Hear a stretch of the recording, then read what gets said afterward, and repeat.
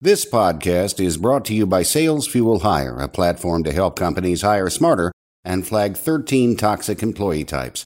Measure job fit, sales tendencies and motivators, decision-making abilities, and empathy levels, and make your next hire your best hire. Try it now on salesfuel.com/hire and use promo code MANAGESMARTER for $50 off your first purchase. Welcome to the Manage Smarter podcast with hosts C. Lee Smith and Audrey Strong. We're glad you're here for discussions on new ways to manage smarter, hire, develop, and retain talent, improve results, and propel team performance to new heights. This is the Manage Smarter podcast. Performing misconduct investigations in the post-Me Too and post-George Floyd era, things are changing very rapidly in this space, and our guest today is an expert in this, Lee. Welcome to Manage Smarter, everyone. I'm Audrey Strong. I'm the Vice President of Communications here at Sales Fuel. Well, certainly this is a topic that continues to be in the news, and for good reason. And, the business world has been upended with COVID, Delta variant, return to work, not to mention all the social justice things that have been going on in the real world at the same time. So couldn't be more timely. And we've got a guest here or whatever who has some vast experience in this area and some very interesting experience as well. I cannot wait to kind of dive into this one, Audrey. That's right. And you are our CEO, C. Lee Smith. Oh, that's right. I am that's right. I'm C. Lee Smith, the President and CEO of Sales Fuel. Welcome. Right. And Kia Roberts is here today. Good morning, Kia. Thank you for coming to our microphones. Of course. Thank you so much for having me. I'm excited to be here. Well, we're excited to have you. Kia is I guess, heavy hitter would be a way I would describe her. She is the founder of Triangle Investigations, which performs third-party investigations for companies into allegations of misconduct, including sexual harassment, discrimination, and bullying. Prior to founding Triangle Investigations, Kia was the first ever director of investigations for the National Football League. And prior to that, worked as a senior assistant district attorney and homicide prosecutor in the Brooklyn District Attorney's Office. And you got your JD counselor at Vanderbilt, right? That's right. So yeah, wow. Well, welcome to the show. I mean, I guess one of the places I wanted to start was to talk about kind of culturally where our snapshot is right now. And you talk about heightening the standards for diving in if you're having an issue in your company. What are the new standards? And it seems like they're changing all the time. Absolutely. And that's such a good question. Thank you again for having me. So, what's interesting about this post-Me Too moment, as you said during the introduction, what's interesting is when the Me Too movement was happening, it was like, oh, is this just kind of a blip in the pan? Is this kind of just a weird cultural moment? And I think what we've seen over the last few years has been a complete shift and changing sensibilities about what is appropriate behavior and what's not appropriate behavior. But moreover, what's really happened is that the level of risk has gotten increased to such a high level for organizations that allow misconduct of any kind to go on unchecked, right? So, I was like, I want to see if we can get through this podcast without mentioning Governor Cuomo. I don't think it's going to happen. No, wasn't going to happen. Not going to happen. I was ready for you. I was ready. So here we go, and let's dive in. I mean, the irony aside that Cuomo was, one of the people who spearheaded the legislation that went through in New York in 2019 that totally upended the rules around sexual harassment and the laws for employer liability. So it did things like increasing employer liability generally, changing the standard of proof for what an employee needs to prove to be successful against an employer for a sexual harassment claim, mandatory training, mandatory written policies around the workplace that sexual harassment will not be tolerated. And of course, here we are today. I'm not laughing because it's funny, but it's so ironic and strange. But I bring up what Cuomo helped do with the legislation to really make the point that we're starting to see a codification of this greater movement, right? So when a movement occurs and it actually results in new laws being created or laws being changed to really speak to the moment, that's not a moment, that's a movement. And I think that's where we are now. What I also think has happened over the last several years, and I saw a news anchor say this on television, and I loved it so much that I stole it. So they talked about the democratization of the microphone. And that's what social media has done over the last several years. So if you're in a job or in a work environment where you feel like you're not being treated well for whatever reason, And either you personally, or you can get a group of coworkers and you can take to social media and you can tweet at a reporter from the New York Times, or you can, there's so many different mediums that you can use to really talk about misconduct within your workplace and how you feel like it is or isn't being handled. And that has employers really up in arms and really thinking outside of the box as to what is the best way to really keep their finger on the pulse of misconduct within the employee experience. So let's talk about Cuomo. So there's a classic case of rules for thee, but not for me. So how does, so when you are a manager or a leader within a company and you want to do the right things, you want to be in tune with the moment, and you want to keep up with the times, but also do what's best for your employees and for the company. Don't you really have to think about cleaning up your own act first before you actually take that microphone and take that position? Absolutely. Could not agree with that more. And I think what's so striking about the Cuomo report is that you realize how rotten that culture was top to bottom. So it didn't seem like there was one or two bad actors and one or two accusations. It really was baked into the culture that misconduct was occurring, being ignored, and even at times encouraged. And there was no real outlet which you could really complain about it. Well, and that has been actually, I think, part of the Cuomo story that I don't hear being talked enough about. And maybe by the time that if someone's listening to this podcast a few months down the road, we talked about, but I think there's a classic case of bullying. I mean, but when I see Cuomo and I see how he ran the governor's office there and everything like that, he's a classic bully. I mean, what's Absolutely. your take on that? Absolutely. No. And it involves bullying. And bullying is such a loose term. But any type of bullying that results in the creation and maintenance of a hostile work environment opens employers up to tremendous liability. Big time. There's an investigation that we have going right now at a very large multinational nonprofit. And it's been very interesting speaking to the employees about how do they categorize the misconduct that they've been victims of. And the one word that everyone keeps coming back to is, it really just felt like bullying, right? It felt like bullying. He's, sending me emails at 6 a.m. He's, screaming at me in meetings, right? Just what do you call that? And bullying encompasses a lot of different behaviors, but it still creates tremendous liability for employers when it's not appropriately addressed and eradicated. So what should you be doing proactively now that's different from, say, even a year ago if you're a business owner? So every business owner, small, medium, or large, needs to have a very firm code of conduct speaking to misconduct. So this is our position on sexual harassment. This is our position on bullying. This is our position on diversity and inclusion issues. That needs to exist. Every employee needs to have it either in hand or on their laptop if they're working remotely, and be really told about this in a very in-depth way. Like, not here you go, to go sit in like some dustbin on your computer, right? Like, really read through this and engage with the employees so that they understand what the rules of the road are within the organization. The other thing, and I think this has been a very big shift over the last year, is that nothing can be ignored anymore when it comes to allegations of misconduct. Nothing. So, the head in the sand approach, let's just hope this goes away, doesn't work. And what we tell a lot of our clients is that this is the state of affairs currently, is that when you hear about an allegation of misconduct, and maybe it's not misconduct, maybe somebody is just having interpersonal issues, you can't ignore any of it. And all of it requires either one of two things.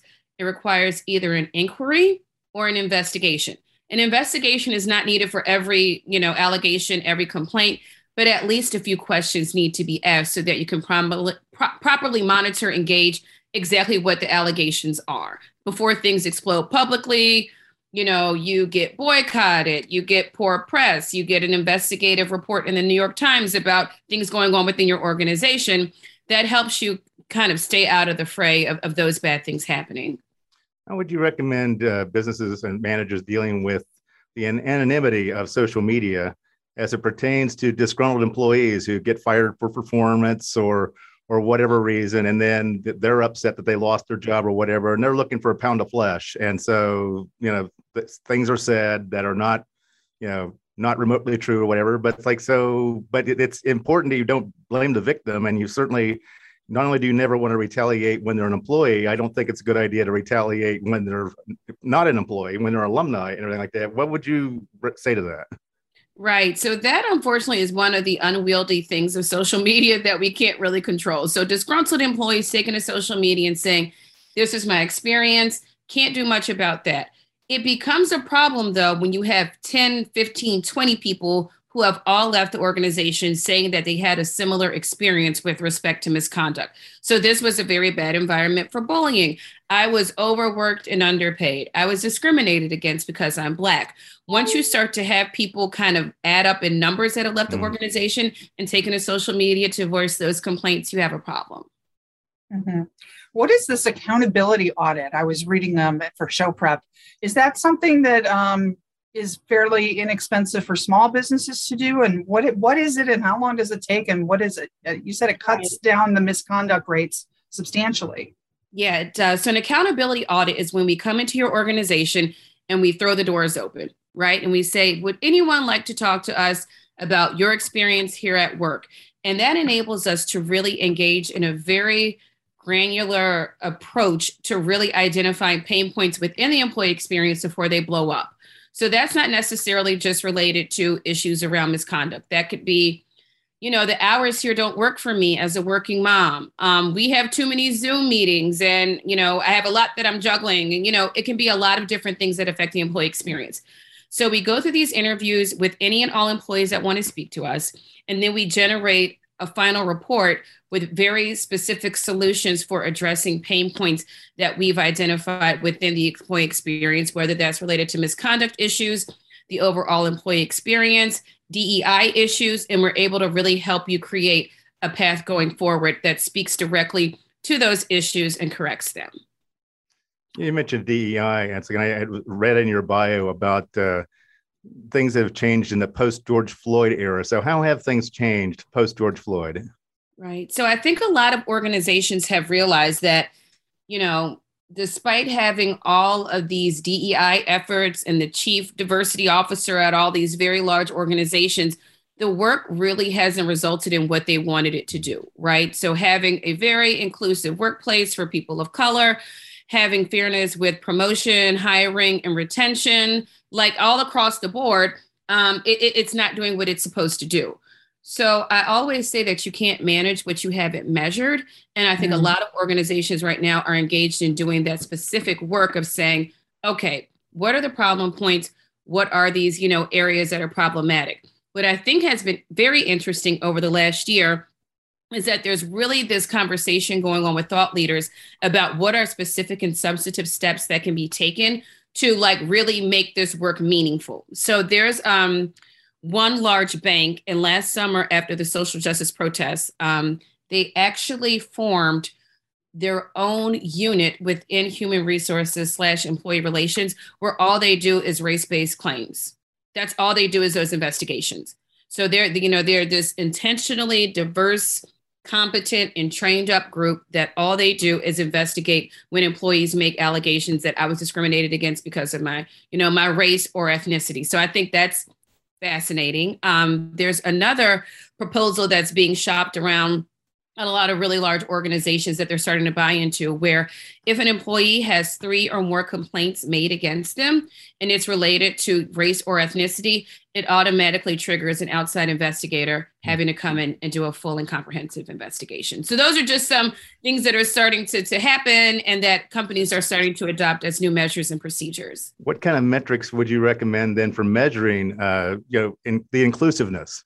Right. Actually, so it doesn't get to the point where we're measuring then the number of complaints. We're actually measuring that, not only have we hired the, more minorities and like that, they actually feel like they're a vital part of the company, a part of the fabric of what we're doing here. What kind of metrics would you recommend, for measuring that sort of thing? Right. So I think the metrics that need to be measured are, what does it look like in terms of hiring? What are our hiring numbers? What are our retention numbers? Are we having a very high turnover with a certain group of people? What are our promotion numbers? Who's getting promoted and who's getting raises and who's not? I also think that it is hugely beneficial for organizations to create processes where they're constantly checking in with employees, right? So not everybody wants to go to HR and make a formal complaint or actually speak to HR at all, right? So just saying, everybody knows that quarterly we have this check-in. How's everybody doing? How are things going? And then that informs the steps that we take to make the culture that we want to have at the organization.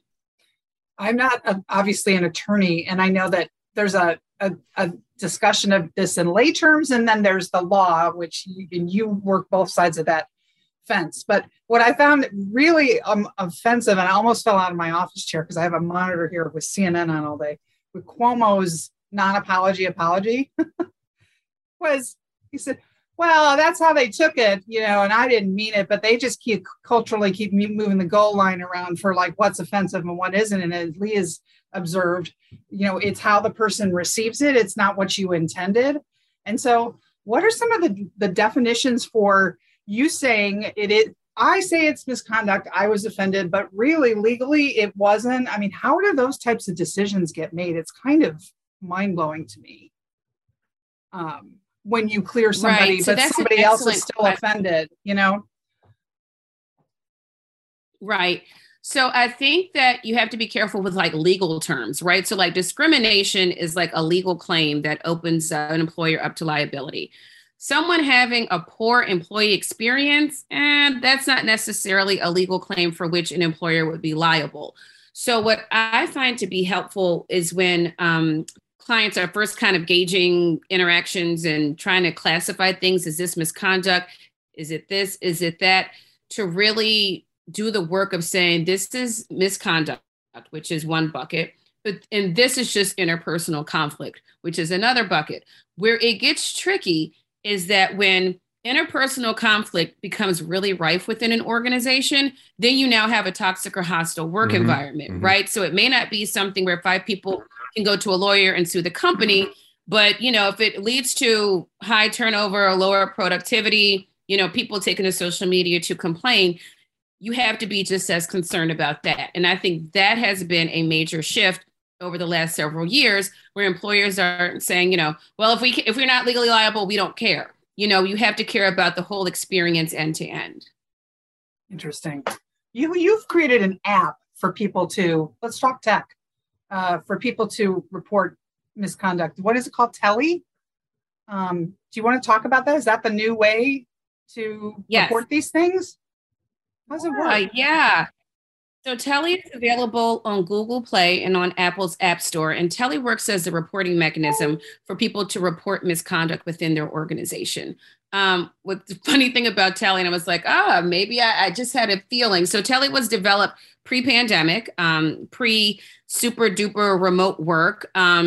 But it really has spoken to a lot of employers' concerns about misconduct that is occurring while employees are working remotely or kind of a hybrid model, because employers are liable for misconduct that's happening even when employees work remotely. So Telly works as a reporting mechanism for people to report misconduct within their organization. They go onto their app on the phone. And within 24 hours of having made the submission, our team at Triangle has made contact with the reporting party. And within 72 hours of having received the submission, we're able to provide the client with an investigative roadmap, and we handle the inquiry or investigation depending on what's required at that point. Wow. I have one of my good friends is an employment law lawyer. And I asked him this question. I was surprised the answer, but he tells me that the misconduct's actually gotten worse during the pandemic, not better, because you'd think that we're removed from the workplace and everything like that things would get better, but he tells me things have actually gotten worse. Has that been your observation as well? Absolutely. 200%. And when the pandemic hit and everyone went home, I was like, okay, well, I have to handle homeschooling, and my husband and I are juggling our 6-year-old and 2-year-old. So I'm like, well, it's gonna be a quiet few months. Just let's lean into the homeschooling. And it was the exact opposite. So what I saw was kind of 2 different buckets. It was people that now, because they weren't having to see their boss every day, now felt emboldened and not frightened to finally speak up about what their experience had been like when everyone was still in the office together. That was the first kind of a huge chunk of new clients. And then there was another chunk of clients where, because they were working remotely, they felt much more comfortable with speaking up immediately when things happened. So things weren't festering, right? There was an investigation that we did last summer that we call our Uniquely 2020 investigation. So every allegation of misconduct occurred while everyone was working remotely. One allegation involved a Black employee saying that her supervisor made her turn on her camera for Zoom meetings, but didn't make her white colleagues turn their camera on. Then there was another employee who said that their boss kept asking them, when you were sick those last few weeks in March, was it because you had coronavirus, in a way that he found to be like intrusive and offensive? And then third of all, that another supervisor in some Zoom meeting was talking and laughing about how their father was a Trump supporter, and that made people feel uncomfortable, right? So like, it was like every weird, quirky 2020 component, wrapped up in one investigation.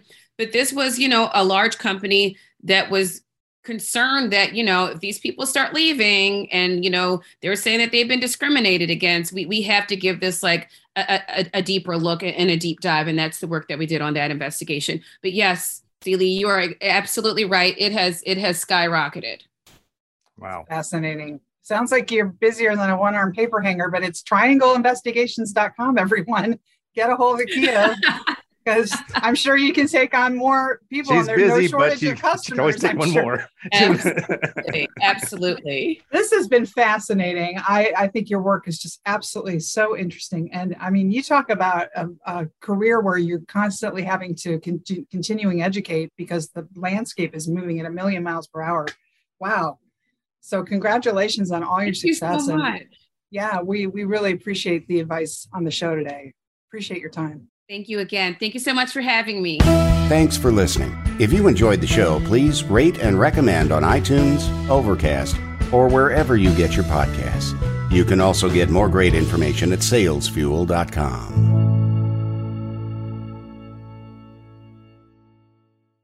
This podcast is a part of the C-Suite Radio Network. For more top business podcasts, visit c-suiteradio.com.